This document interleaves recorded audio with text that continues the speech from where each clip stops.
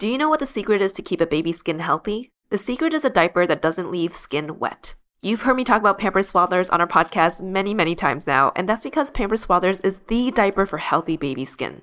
Pampers Swaddlers absorbs wetness better than the leading value brand and provides up to 100% leak-proof skin protection and up to 0% skin irritation. And if you're a fan of Pampers, you've got to check out their new Pampers Free and Gentle wipes, which clean better than Huggies Natural Care and are 5 times stronger, so they resist tearing during a diaper change. With Free and Gentle, mess meets its match. And if you're like me and you love saving and getting rewarded for something you gotta buy anyway, like diapers, don't forget to download the Pampers Club app today and earn Pampers Cash. You can redeem your Pampers Cash for exclusive Pampers coupon savings and rewards. Try Swaddlers with new Pampers Free and Gentle wipes for healthy baby skin. For trusted protection, trust Pampers, the #1 pediatrician recommended brand. Another day is here, and you're ready for it. What to wear? Check. Breakfast, lunch, and dinner? Check. Planning for what's next and how to save for it? That's where Bank of America can help. For your financial to-dos, Bank of America has experts ready to help get you closer to your goals. Get started at one of our local financial centers or 24/7 in our mobile banking app. Find a location near you at bankofamerica.com/talktous. What would you like the power to do? Mobile banking requires downloading the app and is only available for select devices. Message and data rates may apply. Bank of America N.A., member FDIC. Welcome to ABG, Asian Boss Girl, a podcast for the modern-day Asian American woman. I'm Janet. I'm Helen. And I'm Mel.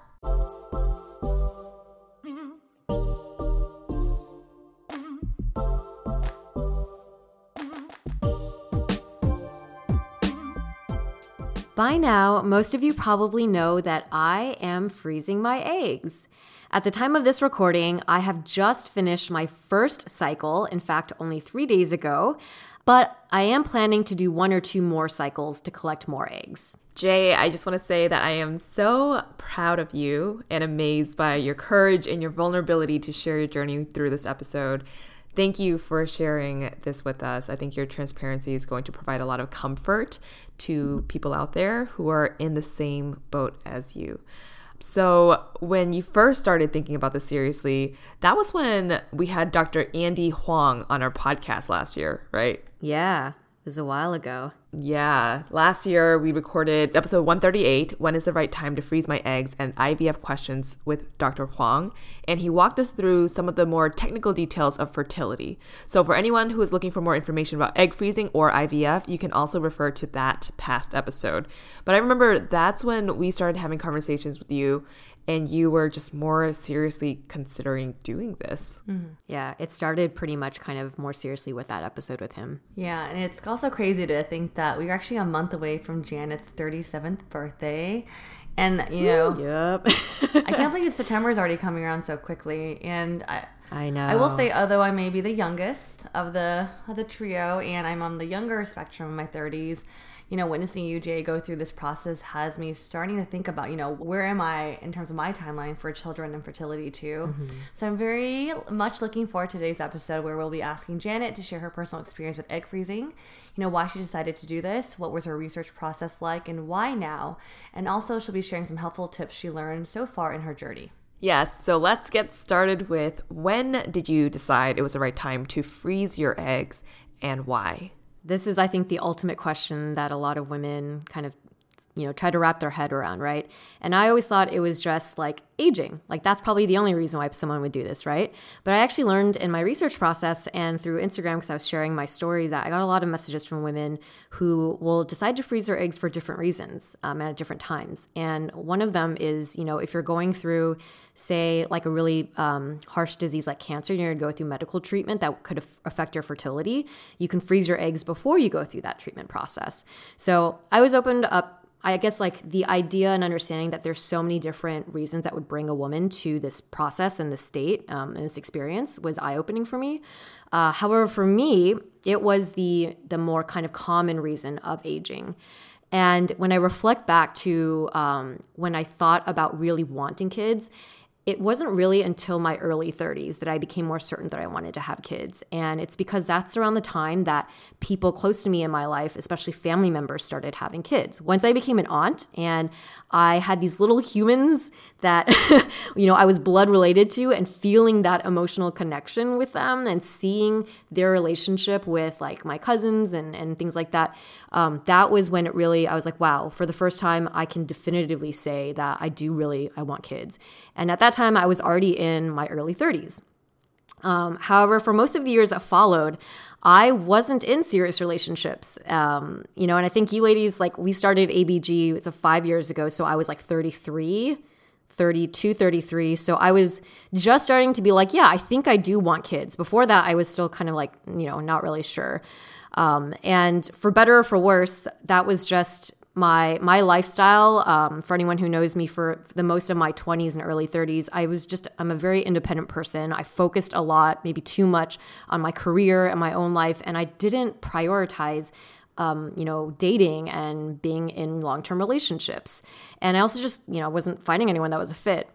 So all along in my early 30s, knowing that I had this mindset about dating where I wasn't like as serious about it, but also realizing that, hey, I do want kids and I'm getting older, I knew that the math wasn't adding up, right? So I would kind of talk about egg freezing jokingly, and just kind of was like, oh, that's like a thing that's distant in the future. And then it makes me feel like I have more time and I have options.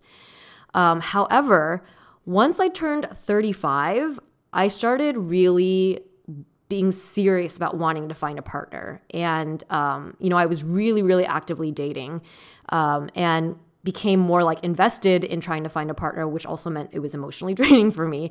And unfortunately, from 35 till now, I'm still single, right? So it hasn't been fruitful. But turning 35 and starting to date more seriously, not having a fruitful relationship, meant that I started taking egg freezing more seriously. The main two concerns that I had, though, which I feel like a lot of women share, are one, the idea of adding like unnatural hormones to my body, right? Like all this medication that you're putting into your system. And then secondly was the cost. I just had heard that it was an expensive procedure, and I had not, if I just barely realized that I wanted kids, I definitely had not been saving up for potentially like a big process like this. And then we had Dr. Andy Huang on the podcast last year, almost about a year ago this time. And he was able to kind of calm down some of my hesitations around those two topics. I was able to get more details from him, data points on those concerns. He had shared that any hormones or medication you're putting in your body are actually things your body naturally creates. They're just doing it in a higher dosage. And then also he shared with us like cost estimates. So now I was like, okay, I can at least, even though I was still shocked and like, oh, I was starting to wrap my head around it. And also in the last like couple of years, I had a really good friend of mine start going through the IVF process of wanting to have kids.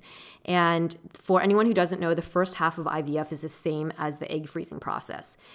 She's a very close friend, so I would have really long conversations with her where she shared with me her research, her step-by-step experiences, and it just made everything less scary. And then I still remember the one thing she said when we were out to lunch was, honestly, Janet, like, I think if I had known about this when I was younger, like if I was a woman in my early 30s now, like single, I wish I had frozen my eggs. Like I feel like that's the one thing that if I could go back, I would do. And I started hearing this from a number of women. So that's when I was like, okay, I think I'm going to actually set an appointment. And also to give context for the emotional partner seeking part of this, I think all of you on the podcast have heard me talk about my dating life for the past couple of years. And the last 2 years through pandemic and whatnot, I have been on so many dates. I've had so many conversations with guys. I have spent hours, like maybe thousands of left-right swipes back and forth.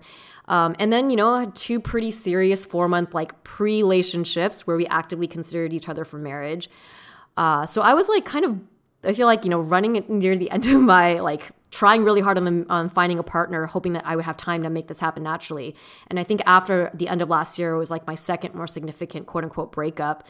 I started to realize, okay, now I really am getting a lot more into the latter half of my 30s, and it doesn't look like I'm going to be in a position to meet someone and intentionally and naturally have a baby in the next year or two. And now I've also had time to sit down and process what egg freezing would be like, how I would need to like adjust my schedule for it, what the cost could be. And then just hearing more friends doing it as well, I became, like the downside of egg freezing started feeling less negative, and my desire for wanting insurance became a lot stronger. So the real catalyst, even though you can hear that it's been a long time that I've been considering it, is what really made me kind of pull the plug in going to seek a consultation and then ultimately signing up for it was, one, being 6 months away from turning 37 and being still very, very single. And two, after I sat down and had my initial consultation and a couple of rounds of evaluation, and my doctor gave me the actual plan that I'd be going through.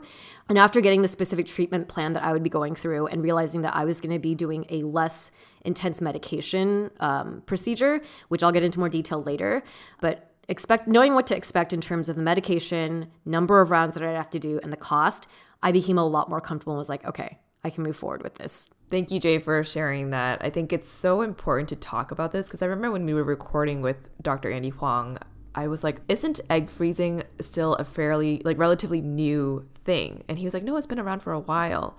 And it's because we haven't talked about it much as a society, about the actual details of what goes on, how much does it cost, how invasive is it? Because it just sounds like a scary process to remove eggs from where? Holy moly, what's the process? And no one really knew. So I think the fact that you were able to talk to some friends who had already gone through it helped you through it. And I'm really hoping that this episode also helps anyone out there who is just thinking about it or curious about it, but hasn't had any friends who have talked to them about it before. So it's really cool that you're sharing this journey with us. You also shared with us that you found out during your assessment that you had a fairly unique situation, right? Yeah. So it was during my first couple consultations with Dr. Huang that I learned that I actually have a lower follicle count than the average woman my age. And for those who may not understand, within the ovaries, you have various follicles, and each follicle will drop one egg during a period. So the average woman at 37, you should have 9 to 12 follicles. I have actually only 4 to 5. And he said there's no, it's not, the reason for this is usually it's typically genetic. It's probably just been passed down. And it doesn't necessarily mean then that you won't be able to get pregnant naturally, because the quality of your eggs are still that of a 37-year-old. It's just that you have less of them. So I think finding this out, at first it was a little scary, but then I think hearing him talk about it where he didn't seem as fazed, and he said, that just means that it's really good that we found out that you have a lower follicle count now, so we can just start the procedure. And what we'll do is just do more rounds of this egg freezing process. And each round, I'm going to give you less medication, because usually we give the medication for someone with 9 to 12 follicles. Since you only have 4 to 5, it doesn't make sense for me to juice you up on all these meds, right? You don't have enough stuff in your body to collect them.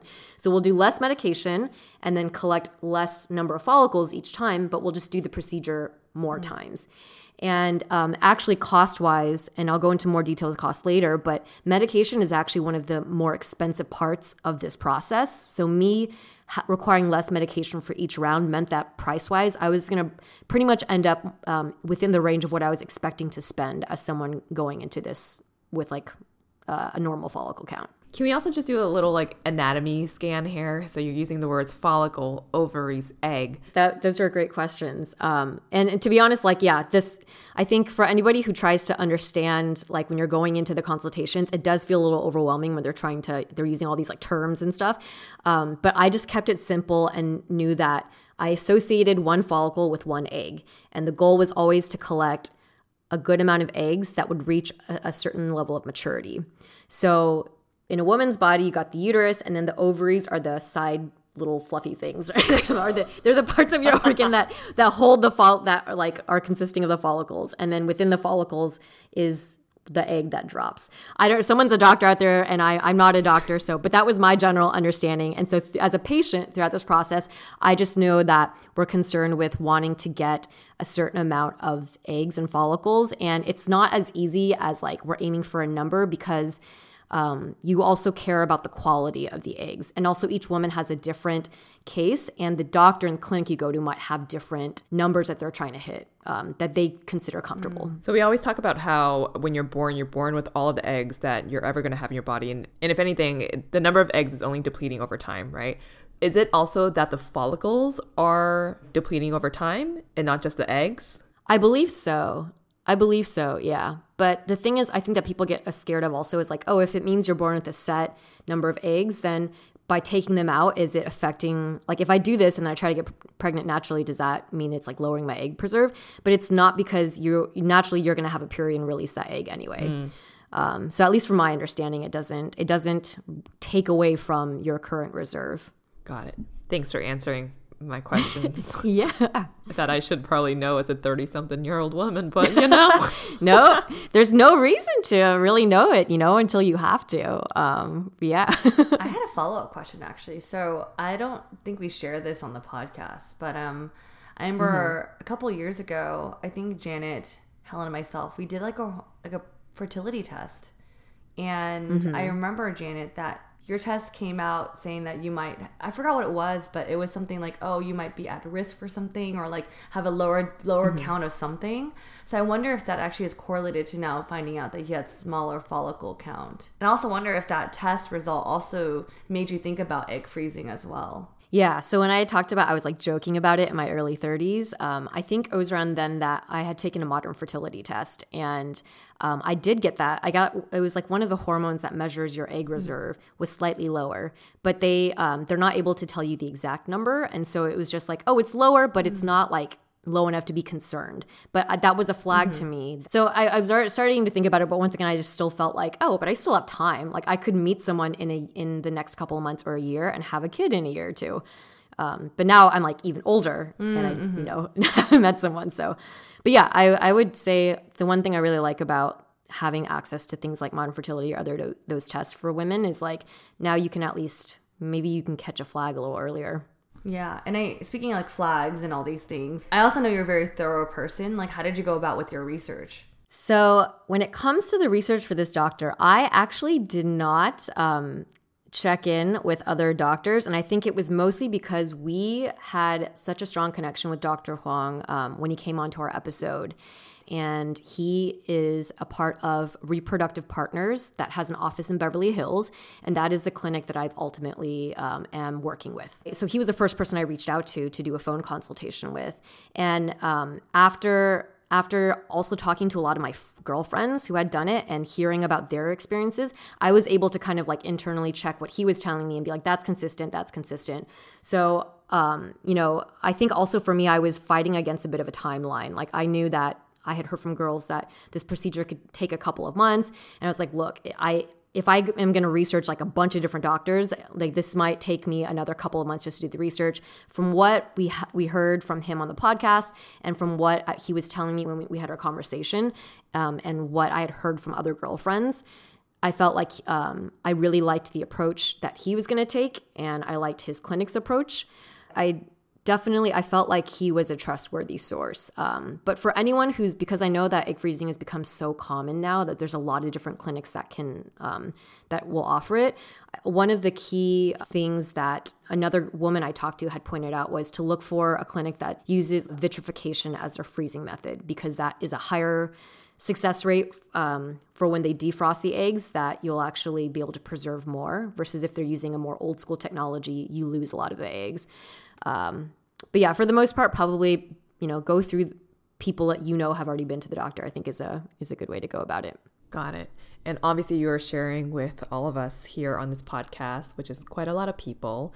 But we also know you're really close with your parents. I don't even know if my parents know what egg freezing is and the technology around that. Do your parents know that you're doing this right now? Yeah. So what is kind of strange about this is like, I'm really close with my parents and I tell them like everything, right?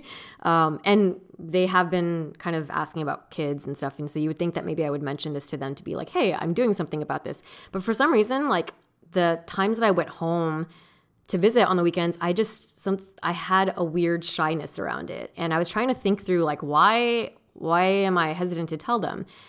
And I realized that I think deep down, I am still, even though I feel like I shouldn't be, but I am maybe kind of ashamed or disappointed that like I have to be going through this process. Because in my mind, emotionally, I still feel like I have failed to get a partner at the proper time to have kids in this ideal time frame, right? As if getting a partner and getting pregnant is something to achieve or win at. And, like I have heard and seen like other women who've produced content around, fertility, that they start to feel like it's their fault. And I always thought, how could you? Like, that doesn't make sense. It's not, you don't control that. But I think until you're in that situation and you realize it's not rational, it's just reinforced by like the fact that it's not common, that you don't know too many other people doing this. And so, realizing that maybe emotionally I felt a little bit of shame around it. I have told them, but it definitely was like how come I didn't actually tell them until I started it and was like about to go into like surgery for the procedure. But I guess I share this because I think for any woman going through this, like you're feeling maybe a little taboo about it is normal, unfortunately, but I'm hoping that with, the ability to talk about it more, that we can understand that a lot of women actually are using this because it's become available as a technology now much more easily, and much more accessibly. And also, like my mom had mentioned in passing that, I think, and maybe a lot of other people with Chinese mothers or Asian mothers can relate to this, but there's a general like idea around health and fertility, I think, in the Chinese culture, that's like to try to do things the natural way and to not go through like invasive, intense like drugs and treatments. So I remember she had said like, oh yeah, it's okay if you don't have kids, just maybe don't do anything like, that's like more intense in technology forward, like operations or stuff. But when I told her ultimately I was doing this, I think she is supportive. It's just, I know that she had that initial little bit of bias.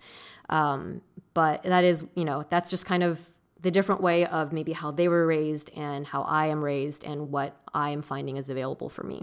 Thanks for sharing, Jay. I feel this is actually really interesting.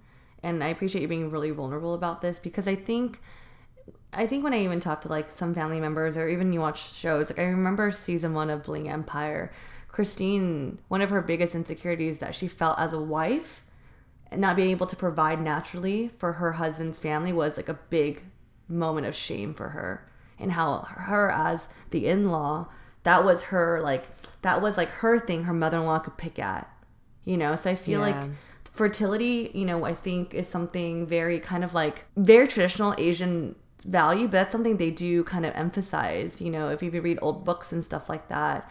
But yeah, so I think I can only imagine if other women, even other Asian women, might feel a sense of shame because of this, I don't know, like requirement that they might have to fulfill. Yeah. And I think the thing that I find interesting about like the Eastern versus Western approach with fertility is that like maybe in media it's portrayed this way, but I remember watching Sex and the City and like Charlotte had a difficult time conceiving and everyone, that's when they staked acupuncture and things like that to help the flow of fertility. But I also think that even though that's great, even though like Eastern medicine can help with that, that also doesn't discredit that people who are Asian also will have difficulty conceiving as well, just because they have access to these type of medicine. So I don't know, I just thought that was kind of interesting. Yeah, I mean, also for like Eastern medicine is very good for like helping your body recoup to a more healthy state, if that is maybe the root of your infertility. Like for me personally, if I still plan to have kids try to have them naturally. And if I am hitting some issues, I might first go the route of Eastern medicine and try the acupuncture and all of that, and then go into IVF if those things are not working. But I think when it comes to egg freezing, it's much more about there's this awesome like medical technology available to us now that was not as popular in previous generations, where as a woman you can preserve your eggs and just have a little bit more insurance, like to give yourself more time. I think my next question is something I think about if I want to freeze my eggs, and I'm pretty sure this is a concern or something that people are flagging, is when it comes to egg freezing, I feel like one of the biggest barriers is, of course, the cost, because you hear how expensive it is.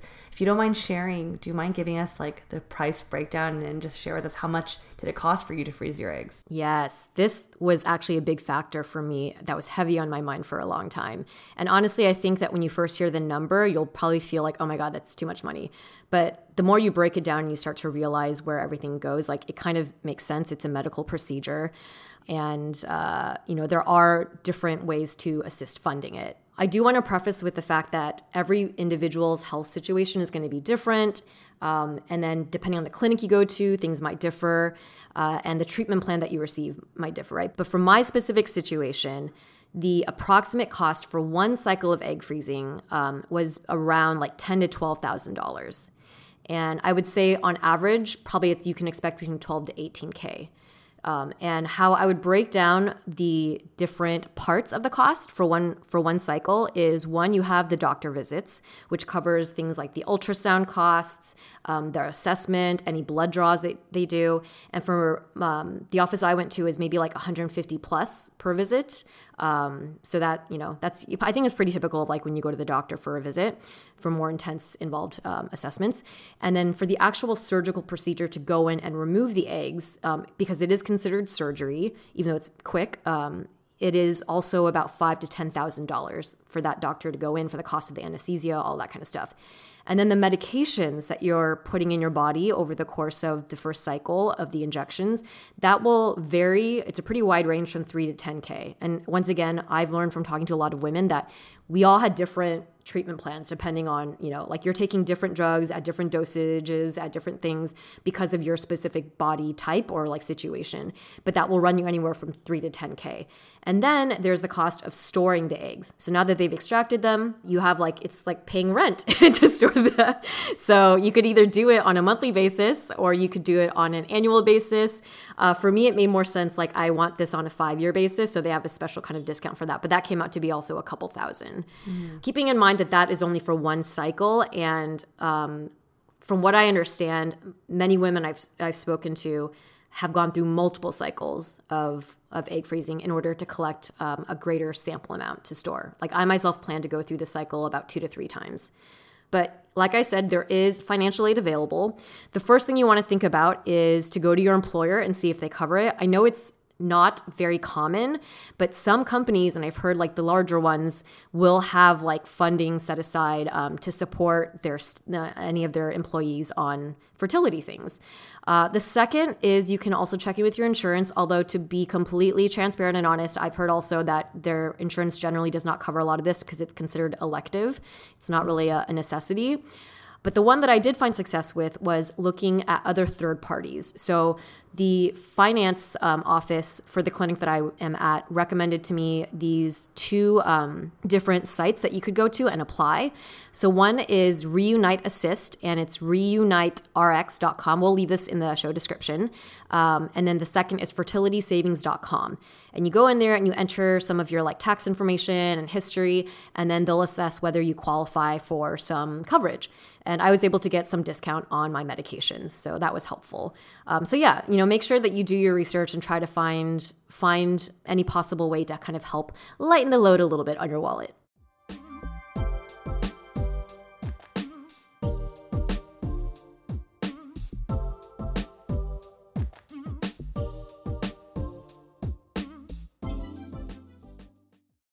Do you know what the secret is to keep a baby's skin healthy? The secret is a diaper that doesn't leave skin wet. You've heard me talk about Pampers Swaddlers on our podcast many, many times now, and that's because Pampers Swaddlers is the diaper for healthy baby skin. Pampers Swaddlers absorbs wetness better than the leading value brand and provides up to 100% leak-proof skin protection and up to 0% skin irritation. And if you're a fan of Pampers, you've got to check out their new Pampers Free and Gentle wipes, which clean better than Huggies Natural Care and are 5 times stronger, so they resist tearing during a diaper change. With Free and Gentle, mess meets its match. And if you're like me and you love saving and getting rewarded for something you gotta buy anyway, like diapers, don't forget to download the Pampers Club app today and earn Pampers Cash. You can redeem your Pampers Cash for exclusive Pampers coupon savings and rewards. Try Swaddlers with new Pampers Free and Gentle wipes for healthy baby skin. For trusted protection, trust Pampers, the #1 pediatrician recommended brand.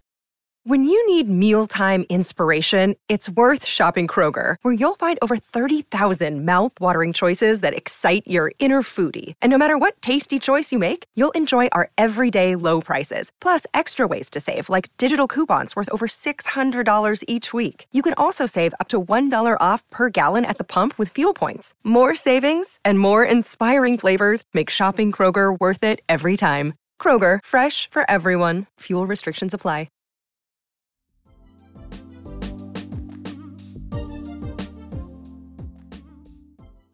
So how long does this whole process take, and how was your day-to-day life affected during the process? So the whole process of one cycle takes about 8 to 12 days of when you first start with injections all the way to getting the extraction. But if you are someone who's like, oh, I want to get this done in the next 2 weeks, it's not going to happen. I would at least give yourself a month or two. And that's because in order to even do the consultation, they want to check your ovaries while you're on your period. So you have to time, if you want 2 inspections before going into starting the process, you have to, then that's you have to wait until your period starts, right? And then they'll evaluate your ovaries and your follicles for that period cycle. And then they'll be like, this is the count. And then they said, come back the next time you have your period. And then they'll inspect again. And then if the count looks good, then they're like, do you want to start now? And if you are already like, oh, I feel good about, I know for sure I want to do this, I can start. But if you're like me, and I was still kind of like, ooh, I still, because my follicle count was low, and he's like, maybe we wait one more round to just for sure check that this is your average follicle count. So I waited a third month, and then it was the third month when it was consistent that I was like, I'll start it now. So for me, it took I started in maybe May, June, and then August is when I just finally completed my first cycle.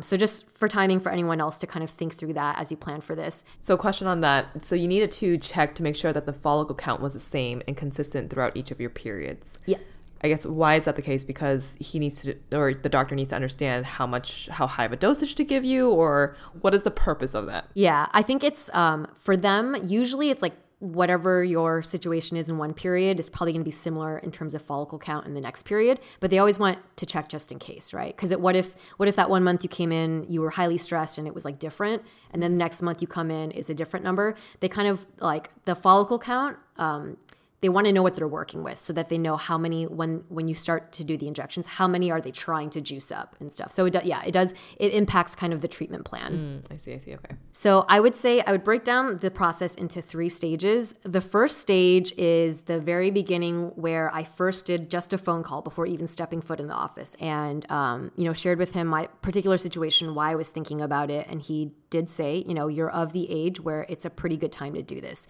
Your eggs are still, they're mature now, you're getting more mature, but you're still far enough from 40, which I think is usually when they say the general cutoff point is. But I would say for anyone younger, I've heard people as in their late 20s and early 30s freezing their eggs. I think if you already know that you want to have kids and that you might want some time and insurance, then you can do it. Yeah, so it was the first phone call to be like, is this right for you? Cool. You're still interested. And then you come in for an initial consultation, and then they actually do all the physical stuff. They draw your blood. They do what are called intravaginal ultrasounds. And this is something that I was not prepared for, and I would like to prepare anyone out there for, any of you women, that if you decide to go through the process of freezing your eggs, you're going to have to get comfortable with them going up your vagina with a small little camera to get an ultrasound inspection of your uterus and your ovaries. It sounds intimidating, but honestly, just like getting a pap smear, if you just relax, it's totally fine. And the clinic I went to, they lube that shit up. So it's not, if you relax, it goes in and everything is fine. And also, I know oftentimes fertility doctors are men. They will always have a nurse who is a female in the room when the doctor is doing that. So that's also for women. I hope you be aware that if you have a male doctor and they're not doing it naturally, ask for a female nurse to be in the room to make sure that you're feeling comfortable. Question, back to the whole anatomy scan of just where the uterus is, where the ovaries are. Yeah. Aren't the ovaries at the end of your fallopian tube? So that camera has to go through your fallopian tube into your ovaries? Oh, good question. So they're not actually, when they go in, the thing that they see first up here is like the uterus, and then they only have to tilt the camera a little bit to the left or the right. So they're not inserting it high up there. It's actually going, I'd say it's probably only going like maybe 3 inches into your body. And then either the tech or the doctor just like moves it from left to right to get your ovaries. Okay. Yeah. So it's not like going deeply into your organs. That's a good question though. That I would think that too. Because your ovaries are at the end of your fallopian tubes, right? So I would think it has to go through your fallopian tubes to get down to the ovaries. The fallopian tubes are the things that are like fingers. Yeah. I think it's actually like your uterus, and then they're able to tilt, and then so if you imagine the fallopian tube is here and then this is the uterus, they're able to come in and then they just switch to the left or right. So I'm not sure why, but yeah, they don't need, there's no needing to go into anything. Okay. Because you can see in the camera, it's the moment they go in just a little bit, an inch, you're already kind of in the base of the uterus and you can see. Okay. Maybe there's some like X-ray tech situation going on there. So whoever's listening out there and is actually like a tech here is probably like, you ladies are ridiculous right now. Anyway, you can see your ovaries from a thing that goes into your uterus and doesn't go too far. Got it. Yes, yeah. And the tip is just always to relax, and it will not be painful. It just feels a little awkward when it's first going. It's like putting in a tampon, but then now they're just swiveling the tampon around, but it's like highly lubed up and you barely feel it. So yeah, that's part of stage 1 is they do all that assessment. And then I started taking the supplements, which is not required. I started taking a prenatal vitamin and a number of other vitamins to prep my body. It's not a requirement, of course, but I was thinking if I'm going to put my body through this and I'm going to pay for this, I'm going to try to be as healthy as I can and get my money's worth. So I started taking prenatals, and for some women, they also will prescribe birth control to help get all of your follicles in the same cycle. Because I had a lower follicle count, they were already kind of pretty much synced. So it would have been unnecessary to put me on birth control. For stage 1, how did my day-to-day change? I, on a day-to-day basis, was taking a lot of supplements. So I had to track, I was taking like seven vitamins in the morning, 2 during the midday, and 2 at night. And this is because once again, this was not required. The doctor said, if you want to, these are the things I would recommend. And a lot of these supplements were things that would help with managing stress, that also help with like cell regeneration, a number of things. It just meant that my day-to-day, though, I was popping a lot of pills. So if anyone is, that didn't bother me too much because I'm already very used to taking my daily multivitamin. So was not too invasive. Stage 2, once you're ready to start the procedure. So for some women, that's when they get their next period. For me, I continued in stage 1 through 2 periods because I wanted to make sure that my situation was consistent because I had a lower follicle count. So my 3rd period, I came in between the 3rd and 5th day. So once you start bleeding, you call your clinic and you're like, okay, I've started my cycle. I need to go in now. And they'll set an appointment and you come in. And then they'll inspect and like, okay, the follicles are pretty similar to what you had before. So then they'll start you on your medications. And this is the part that some people get really scared about, where you're going to have to inject yourself. And I will share from my personal experience, it was not as bad as I had anticipated. And for various reasons, I'll share some tips that other people shared with me later. But I also want to say, because medication differs so much from person to person, you might not have the same experience that I did. You might have a friend who went through it and you have a different treatment plan of different medications. Because I've heard some women from the beginning, they had to mix multiple vials and take 3 shots per day. For me, it started with just one like less invasive shot, and it was like a very thin needle. But essentially you start getting the medications. It's specially delivered because only certain pharmacies kind of have that medication. And then you go in for basically in the 8 to 10 days that you're doing that, you go in for, I think, 2 to 3 appointments. And each time they're going in with that friendly little microscope thing, checking the state of your ovaries, and then maybe adjusting your medication. At this point, some women start to experience bloating. I actually didn't really feel bloat until the very end. So the first 5 days where I was injecting myself, I mostly was didn't feel very much difference in my energy levels too. To give some context for anyone who's thinking about your day-to-day, this was around the time that for ABG we were doing shoots and different things like that. And also we were doing some social meetups with our friends at night. And so during the times when I would usually do my shots, I just brought the shot with me in a cooler bag and I left it in Ellen's fridge and then did it So I didn't feel like I had to adjust my schedule too much, but that's also because my specific treatment plan, I just had that one shot and like medications I was taking by pill form. And then the other thing is I did stop my nighttime face routine. I had to change out my night cream because you should avoid retinol when I think they say when you're pregnant, but also if you're trying to, because it could affect the egg quality. So I've just changed out my night cream to a non-retinol formula for the time I'm in the process. And when you're breastfeeding too, yes. Yes, yeah. When you were giving yourself these shots, and you're saying it's small, but it looked quite scary. For anyone who wants to see what the process is actually like, check out Janet's personal Instagram, her stories. She saved that as a highlight. And I remember when I was watching it, it was like watching a scary movie. I was literally watching through like my fingers and I'm like, oh my God, is she going in? Is she going on? And I would like pause the story and like let go and pause it again just to like, because I hate needles. But yeah, you were very brave in doing that. I would have definitely flinched like a lot more. But I just thought like, damn, go Janet for doing that. Thank you. I did have a question though. When you're administering the shot yourself, like I saw that you were going at a general area. Is it supposed to be like where your uterus is, or are you just like stabbing your stomach, or like where's it going? They actually give you a little chart and they say anywhere that's like an inch below your belly button. So anywhere, and they tell you to switch off from left to right. Because you don't want to be, re-injecting the same point. So if you just go about an inch below your belly button, anywhere to the left or the right. But then actually the nurse that was teaching me to do my injections, she says, honestly, anywhere in the belly except for your belly button, because that doesn't make sense and would be painful, please don't. But she said, really, anywhere on your belly is fine. Really? Because it goes through, as long as it goes through... it goes through your skin. Although there's intravascular, which is through the skin, I believe that's right. And then there's intramuscular, which is some needles that need to go to the muscle level. And I know I've heard a lot of other people using this. For some reason, for my treatment plan, I did not require any intramuscular shots. Mine were only on the skin level. So I did everything through my belly. But there are some people, they have to do shots that are intramuscular. And for that, they recommend going through your butt because... Yeah, and that's where sometimes having a partner to do it for you helps, or I've heard also some clinics you can call them and they'll send a person to come and do it for you. I see. But the medication is all supposed to travel to your uterus and to your fallopian tubes and your ovaries.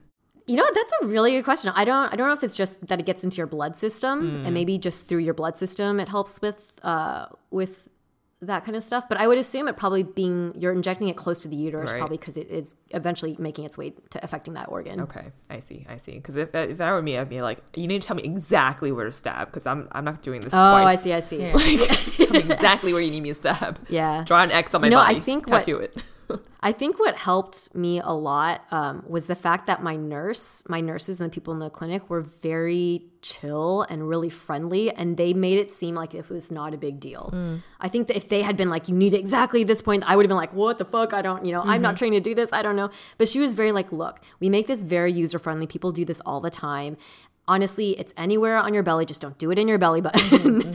And then she's like, people say it should be the same time of day all the time, but as long as it's in the evening. So she just made it more approachable. I don't know if that's right or wrong. Maybe there's doctors out there that are listening and it's like, you should be more prescriptive about it. But for me personally, I think having that interaction and also having many friends that I talked to about, who had shared doing the shots on themselves, like I was like, okay, I think this is like, it's doable, and I mentally prepared for it. I think because I had started researching, remember, like thinking about this like a year ahead and then a couple months ahead, I was like already mentally prepared.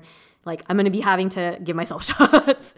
Yeah. I think everyone has different tolerance when it comes to shots. I mean, I went to get my vaccine with Helen and I know it's very different. And I think I was there when Janet's like, oh, I need to do my shot. And I go, can I watch? Because I've never seen someone go through the egg freezing process or have a friend. So I was like, it was really interesting just to see her like get her shot ready and like jab herself. And I think as Janet did share with me, she's like, my nurse, made it feel really like she was so chill and made me loosen up or eased my anxiety towards these shots. Because honestly, even as someone who hasn't had a friend that went through egg freezing, I think two things I hear about the most that like the highest concern is the cost and the shot process. Because I hear hear all these very like different stories. You're like, oh, I don't know. Like it sounds really scary.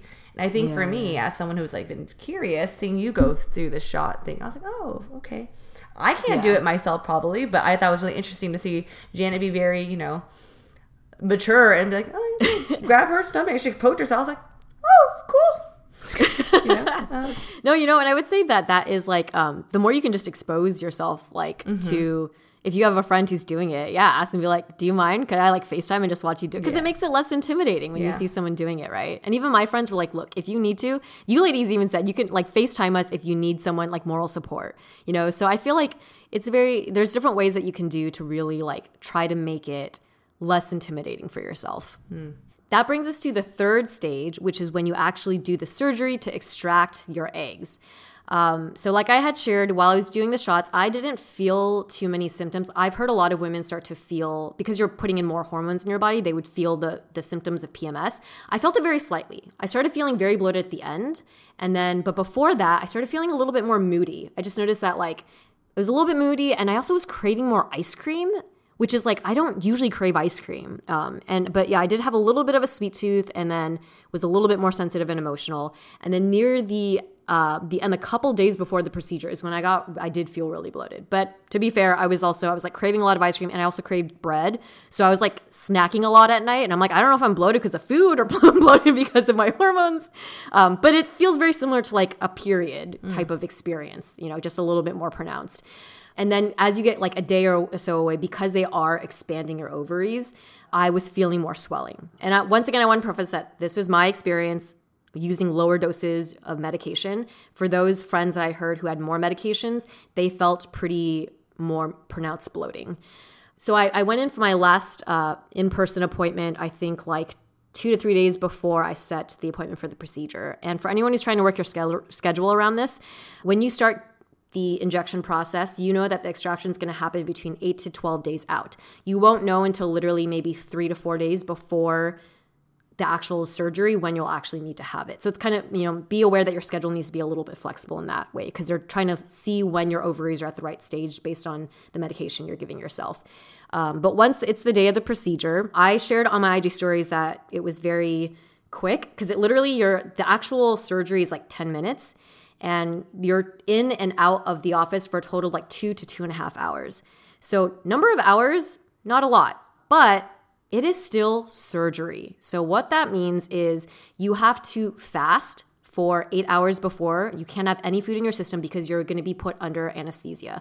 So if you have any leftover food or liquid in your system, it could get into your lungs while you're unconscious. That's why. So they literally told me if you even accidentally like drink a bunch of water or whatever before, we can't do within 8 hours, we can't do the surgery just because it's for your own, you know, safety. And so that means that they do put an IV in. The only other surgery I'd ever had was my wisdom tooth being taken out, or wisdom teeth. And I did have local anesthesia for that, but they put it through my veins in my, like the other side of my elbow.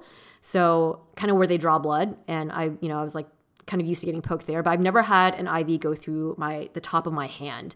So she used like a numbing cream, but I still felt that. I know Helen shared from, if you listen to her pregnancy recount episode where she goes in detail, she was like, that was the worst part, right? It was worse than the epidural. Yeah, the IV. I don't know why. That was so painful because they were just jabbing so many times to figure out. And also make sure you hydrate beforehand before you get an IV, because they could not find my veins and they were just like digging for one, like literally digging with a needle. And you know how much I hate needles already. I'm just like, oh my God. Hell no. Stop it. Find it. So that for me, actually, they gave me a sheet to prep before, and they said as a tip, the anesthesiologist told me that I should eat watermelon the night before. So before the 8 hours, because watermelon because it has a lot of water and probably just drink a lot of water, so it makes your veins easier to find. So I was only pricked once, but it was more that like I could feel her going in. Like once she crossed the skin, it wasn't really painful, but it was the going in that was just a little bit of a pinch, but it wasn't, I don't want to deter anyone too much. Like she used numbing cream, and I know that I've heard there's a lot of people who can do it well. So, but yes, prepare to know that is going to be part of the process. And oh man, now I feel kind of bad. I don't want to like disincentivize people from doing this, but I have some other parts that kind of made me nervous. I during think the it's procedure. important. Should I share? It's important to share the reality of it. Yeah. So, okay. So to be honest, I was pretty chill. I wasn't nervous about the IV. I wasn't really that nervous about much of it because I didn't know what really, I don't know. I think I had heard that it was just going to be such a short procedure, right? Mm-hmm. So they take me into the bathroom. I change into the gown and then I come back and you're in this like cot. So it's kind of like the waiting room, but it's not the general waiting room. It's the room with the patients who are waiting to go into the one single operating room. So it's like going into a hospital where they each have their own little curtains in your beds. So that's where they then put in the IV and prep you before you go in. And I walk myself to the surgery room, so you're not put under before that. But you're in your gown. You're laying on the bed.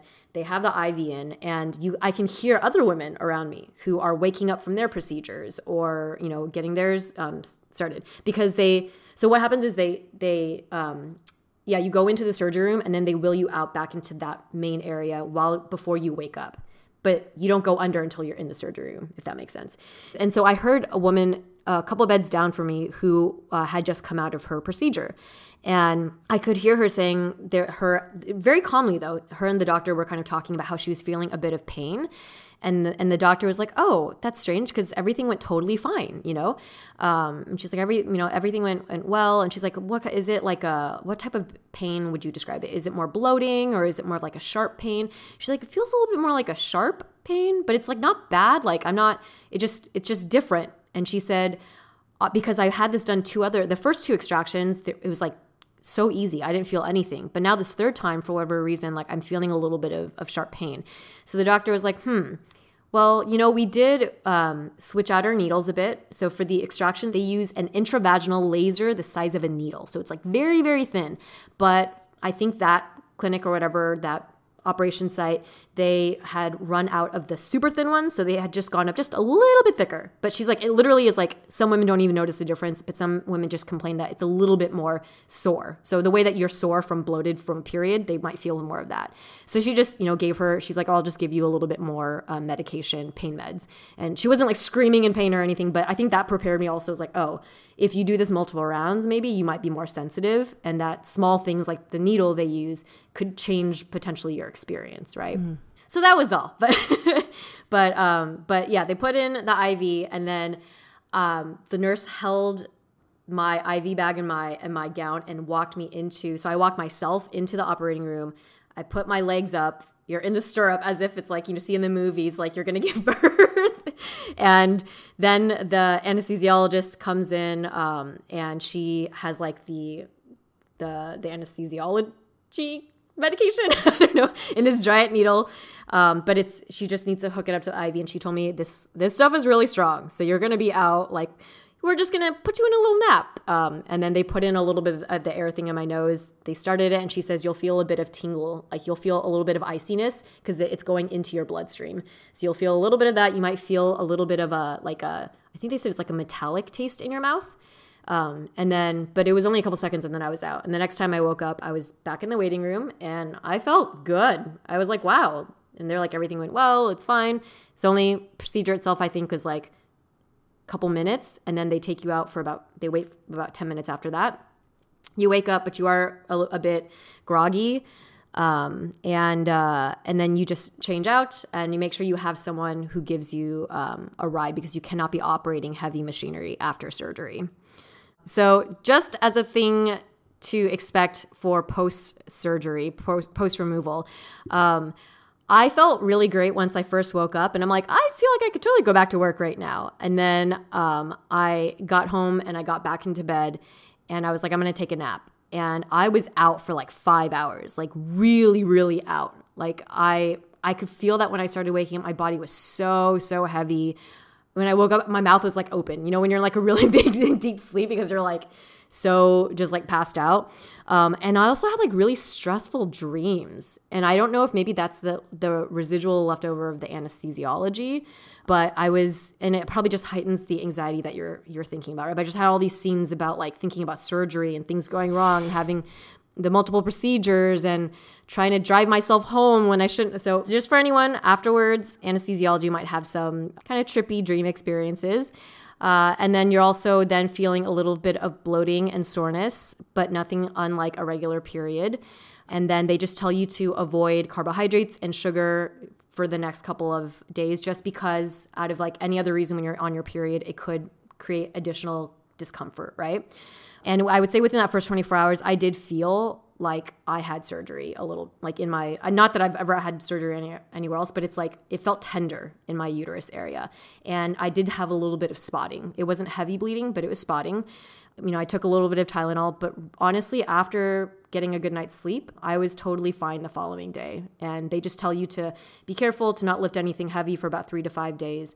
So do plan around that, and no heavy exercise for 3 to 5 days. But otherwise, within 24 hours, you're pretty much back to normal.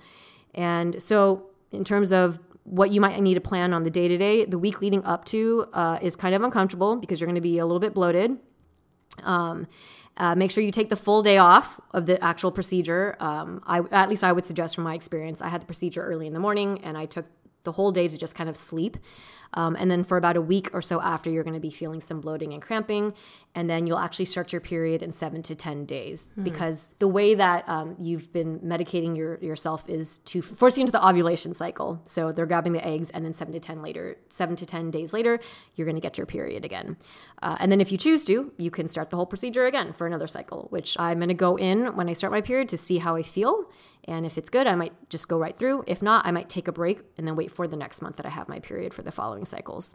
For this extraction, were they able to tell you how many eggs they were able to retrieve? Yes. So initially, right after, they'll tell you how many they took out. But the thing that matters is not necessarily just getting the eggs. It's are they able to reach maturity? Like, are they the right quality? So for that, it was a couple of hours after the procedure, they called me to let me know how many of them were matured. And then I got another follow-up call the day after. And unfortunately, because it was the weekend, I didn't pick up, so I actually still don't know how many I have. But they are able to tell you, like, right after the procedure, giving you kind of an update of how many they got, and then in the days leading up, how many are of the right quality to count well. That's very good that they do that. I thought that's something I'd be very curious about if I go through the process. Jay, you like literally gave us a very thorough breakdown of every stage. And I could tell it's your first time under anesthesia, huh? Except for the wisdom tooth, where I've been under. But yeah, I think maybe because I think what they give you for this is heavier because I think it's a combination of a sedation and anesthesiology because it was, I was like out. Yeah, for sure. I guess throughout this whole process, like for you, what was actually the scariest part? And I guess what was like the coolest part? So the scariest part was really the post-procedure anesthesia crazy dreams. Like maybe it was the scariest part for me because I didn't anticipate it. Like I already knew that I was going to be injecting myself. I already knew that I was going to be going under anesthesia. And the only other experience I had to compare to was my wisdom teeth procedure. I don't know why I didn't anticipate the being like, even though it was a short period, only 24 hours, but for those few hours after, I was like, whoa, did not anticipate that. But the coolest part was really like learning more about the process of fertility and my body. Because I think if not for this, I probably wouldn't know these things or start asking these questions until I was like starting to try to get pregnant, right? But now I feel like I'm a little bit more informed of like the state of my body and maybe like how things work when it comes to fertility. And so that overall just feels good to be a little bit more knowledgeable. And then also knowing that I can inject myself if I have to. I think there was a level of mental and physical preparedness that doing it multiple times gets you to a comfort level where you feel more self-confident that, hey, if something happens and I need to, like, I can do that. There are obviously a lot of components to the process of freezing your eggs, but thank you for breaking it down for all of us and providing all of the details. Do you have any tips for anyone who is considering or already scheduled to start this process? Yes. I have a couple of tips, but I want to, again, preface with the fact that this is my personal experience. And from talking to other friends, it seems like experiences may differ a bit from person to person based on their specific fertility situation and also based on the clinic or the doctor. But the first thing that I would want to prep someone with is to be prepared to potentially do multiple rounds. I went into this thinking that freezing your eggs is just like one-time procedure. And for some people it could be. But I'm hearing more and more of women who will choose to do it multiple times. So just know that that's a possibility. To prepare yourself mentally as you go in. Second is intravaginal ultrasound. Just relax. No need to get freaked out over it. It's kind of like putting in a tampon. If you are fighting it, it's going to be uncomfortable. Just relax your muscles and it should be fine. The third tip I would have is for the medications they give you, sometimes they come in different tubes. And after I had used the certain amount, like I had sometimes a little bit left over in between and I just threw that medication out. Especially when it comes to Follistin, which is a certain type of medication that I think most women, regardless of your treatment plan, it's pretty common that you'll probably have this. Keep any leftover and just keep it in your fridge because the Follistin is the one that you need to refrigerate. Some of them you don't need to, but if you have any leftover, a little bit in your cases, keep it and then bring it back to the facility when you have a couple, and they can actually aggregate it all into one new tube for you because the medication is expensive. It's like $300 for a tiny tube. So I was throwing out like little millimeters without knowing. So yes. Refrigerated medication, keep any extra and see if they can help you use it, put it together into a bigger tube. The other tip is ice pack for shots helps a lot with the pain. But I would always recommend you do at least one shot first without anything so you know what type of impact you're having on your body before numbing it. Because if it's numb and you don't feel anything, you're just like jabbing it into yourself, that could be dangerous, right? But do one for yourself first without any ice. And so you know kind of the density and what you're getting into. And then for the rest of the shots, I used an ice pack for like a couple of seconds before. And then I would go in gently and slowly and I didn't even feel the needle.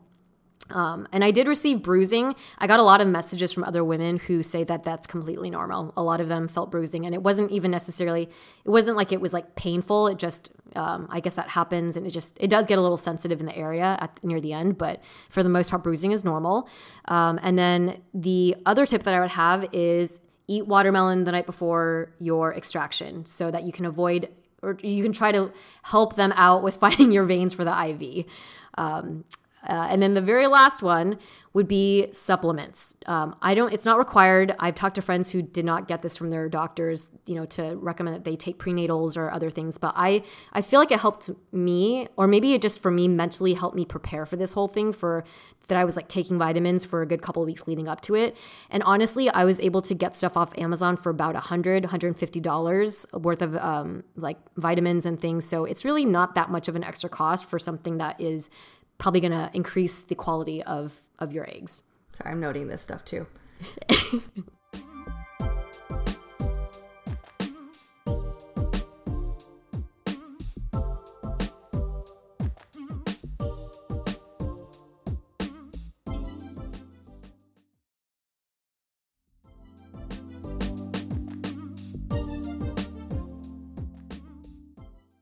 Okay, this is something I'd be very curious about. So, Jay, if you could go back, would you do anything differently? I think the obvious answer would be that maybe I should start this earlier, right? Like in my early 30s. But if I was completely honest, if I was like 37-year-old Janet going back to 31-year-old Janet, be like, Janet, you should freeze your eggs now. I think I still wouldn't listen to myself. And I think it's because you're always fighting the difference between you don't want to you don't want to get too old so that you're not fertile enough to freeze the eggs, but you also don't necessarily want to just jump into paying this amount of money and putting your body through this, right? Because it's simple and it's accessible now, but it's still a lot to go through, right? And you're also banking on the fact that you're going to meet someone in a year and you could be pregnant.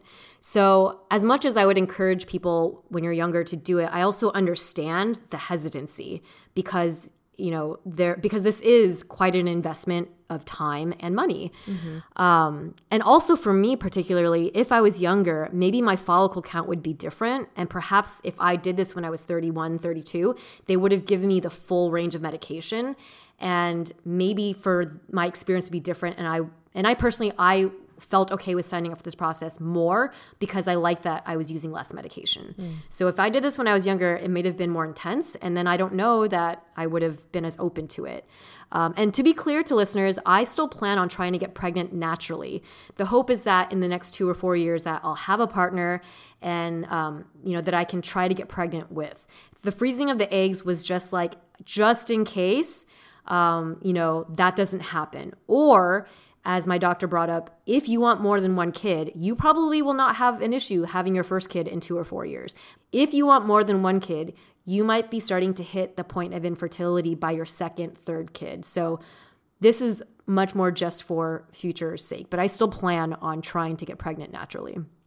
As you were going through this process, is there anything that surprised you that you can share with our listeners? Yeah, I had been prepping myself. I knew that I wanted to share this on Instagram because I just felt like as a topic, like other people would probably find it like informative. But I did not expect that there would be so many messages and so many people who were messaging with like not support, but with like their experiences. So I didn't know how many people, and actually people I know who have actually done this and frozen their eggs, or who had gone through IVF but just didn't talk about it. Crazy. I actually got, like the day after my surgery procedure, I got a really long DM from an ex who now has like a 2-year-old daughter. And it was like this, like, hey, how are you doing? I know it's been a long time. I've been following your stories. I just want to let you know that you're supported. And my wife and myself, like, we have a daughter now, but we went through like 2 to 3 years of IVF, and we're now starting to, try for kid number 2. And he was just like, I know that the shots and the pills and all of the like nerves and the anticipation is hard, but it's totally worth it. And, just stick through with it. And if you ever need anything, you can reach out. So that was really, I think I love that, having access to social media technology nowadays can create those kinds of connections for people. But I think I was just really shocked by how many women actually have frozen their eggs or have gone through IVF. It's a lot more than I thought. If you are someone who finds yourself in a similar situation as myself, meaning you're pretty certain that you want children and you're a bit on the older side of your 30s, and your main reservation is that you're intimidated by the process of egg freezing, I'd say that it's a pretty involved process, but also not as scary as I had initially anticipated. And given my particular situation that I am 37, I do want kids, like I'm glad I'm going through this procedure right now. And I know it might be confusing because I keep saying that it's easier than I thought it would be, but it was also really involved. And I think I do want to share that as positive as I was trying to be throughout this process. I know I didn't necessarily make light of each of the experiences, but I was always trying to put a positive spin around each step, right? When it comes to going to the consultations, doing injections on myself. There were still very many moments when I felt incredibly vulnerable and kind of emotional and worried and sad.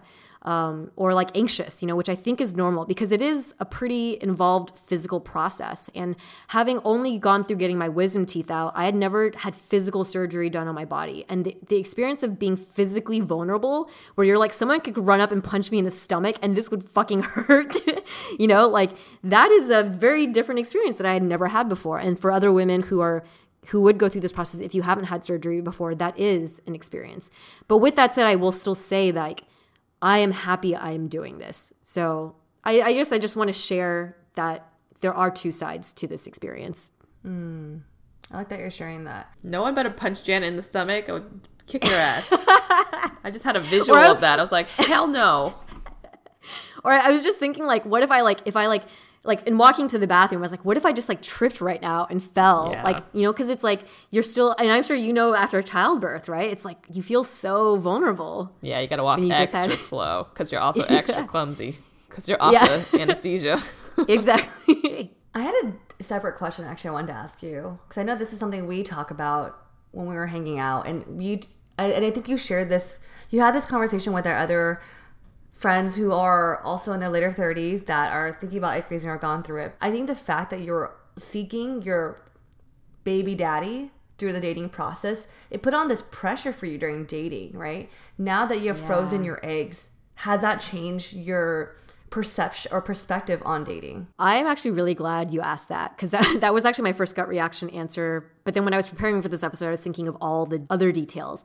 But yeah, the truth is, a big factor of why I think that it's been helpful for me to do it now, besides the biology of it, is that in dating, it's really hard to mentally disattach yourself from your biological timeline and to not psych yourself out or psych the guy out. And I've talked to other friends who are also older and single and dating and want kids, is like, it's really challenging to put that aside. And so they say, yeah, when you freeze your eggs, there's a little bit of a mental burden that you kind of take off. Like, I have done a course of action to ensure myself I have a couple more years to find my man, right? Instead of feeling like this needs to be the man, or if he's not the man, it's got to be the next one.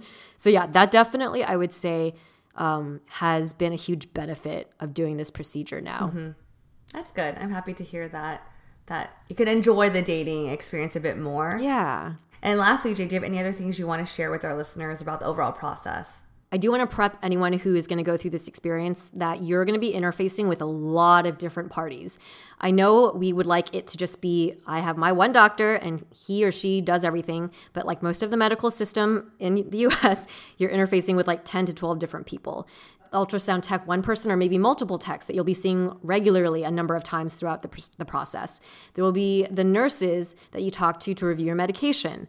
There will be the main doctor who is that you're assigned to and potentially working in a clinic with other doctors. They might have different doctors that are seeing you, but you're considered his client. So if you have questions, he's the one you call. Then there's the main doctors who evaluate you, which might be your main doctor sometimes and another doctor other times. Then there's the doctor who does the procedure for you, who could then be also a different doctor, but from the same clinic. And then there's the nurse who administers the IV for you that is different than the anesthesiologist who is actually putting you under. And then there's the front desk people that you're interfacing with for appointments and the finance department, which is totally separate, who you talk to about the actual fees for each of the parts of the procedure. Not to mention the pharmacy that you talk to for the medication. So what I learned throughout all of this is that I asked the nurse about a fee, a cost thing. She's like, I have no idea. So just know that be prepared that you kind of have to manage your own case when it comes to this. And for me, I found it particularly helpful that my doctor was someone who literally, he gave me his numbers, text me anytime, call me. They had a dashboard system where I could send messages 24 hours a day, and within 24 hours, I'd get a response from either him or a person on his team. So just know that you're gonna have a lot of people that are involved, and it's important to find a doctor and nurse team that is responsive to you. The other thing is I had a lot of people DM me and share a book called Starts with an Egg. I personally didn't read it before I got into this, but for anyone out there who's interested, that's another resource. And then the third thing I want to share is I know that, I talked about some scary parts through all of this, but the messages that really stick out to me that I got through DMs were the women who said, it's the best thing you can do for yourself as a woman, as a single woman, and sharing for themselves individually. It was the best investment that I made in myself in my 30s was to freeze my eggs. So that really hit me. So thank you everyone for all of your messages and your words of encouragement and support. And for those of you who actively share tips and your personal experiences, I really, really appreciate it. It honestly made this whole experience of my first round really meaningful. And I felt so much less alone. And I really hope that this episode is able to help anyone out there who is currently going through it, who is thinking about going through it, to know that there are things that you can expect, but know that you're supported, and a lot of people go through this. And also some of the resources that I listed, the 2 financial resources, and then also the specific clinic that I went to, we will leave in the show notes as information. But yeah, thank you all for listening. And please, if you enjoyed this episode, I guess maybe leave an egg emoji in the comments of the IG post. Before we end today, we want to let you all know that we've started new mini podcast shows that now release every Tuesday. Tune into K-Dreaming with Mel, Living Well with Janet, and Spill the Baby Tea with Helen. Each week we'll release a new episode from one of the shows right here on the Asian Boss Girl feed. So be sure to tune in to us on Tuesdays and Thursdays from now on. If you don't already, please follow us on Spotify, subscribe to us on Apple Podcasts, leave us a rating and review, and share this episode with your friends. You can also support us through monthly donations at anchor.fm/AsianBossGirl/support, or get some merch at asianbossgirl.myshopify.com. If you resonated with today's episode, let us know in the comments of our IG post. And if you'd like to put faces to our names, you can find us on YouTube, where we share vlogs, an audience Q&A segment called Dear ABG, and much more. Our handle on both platforms is @AsianBossGirl. If you'd like to send a shout out to a friend, check out our link tree in our link in bio and click on shoutouts. And last but not least, thank you to our super talented editor, Michelle, for working all her magic on our episodes, including this one. And with that, we'll catch you all in the next episode. Bye.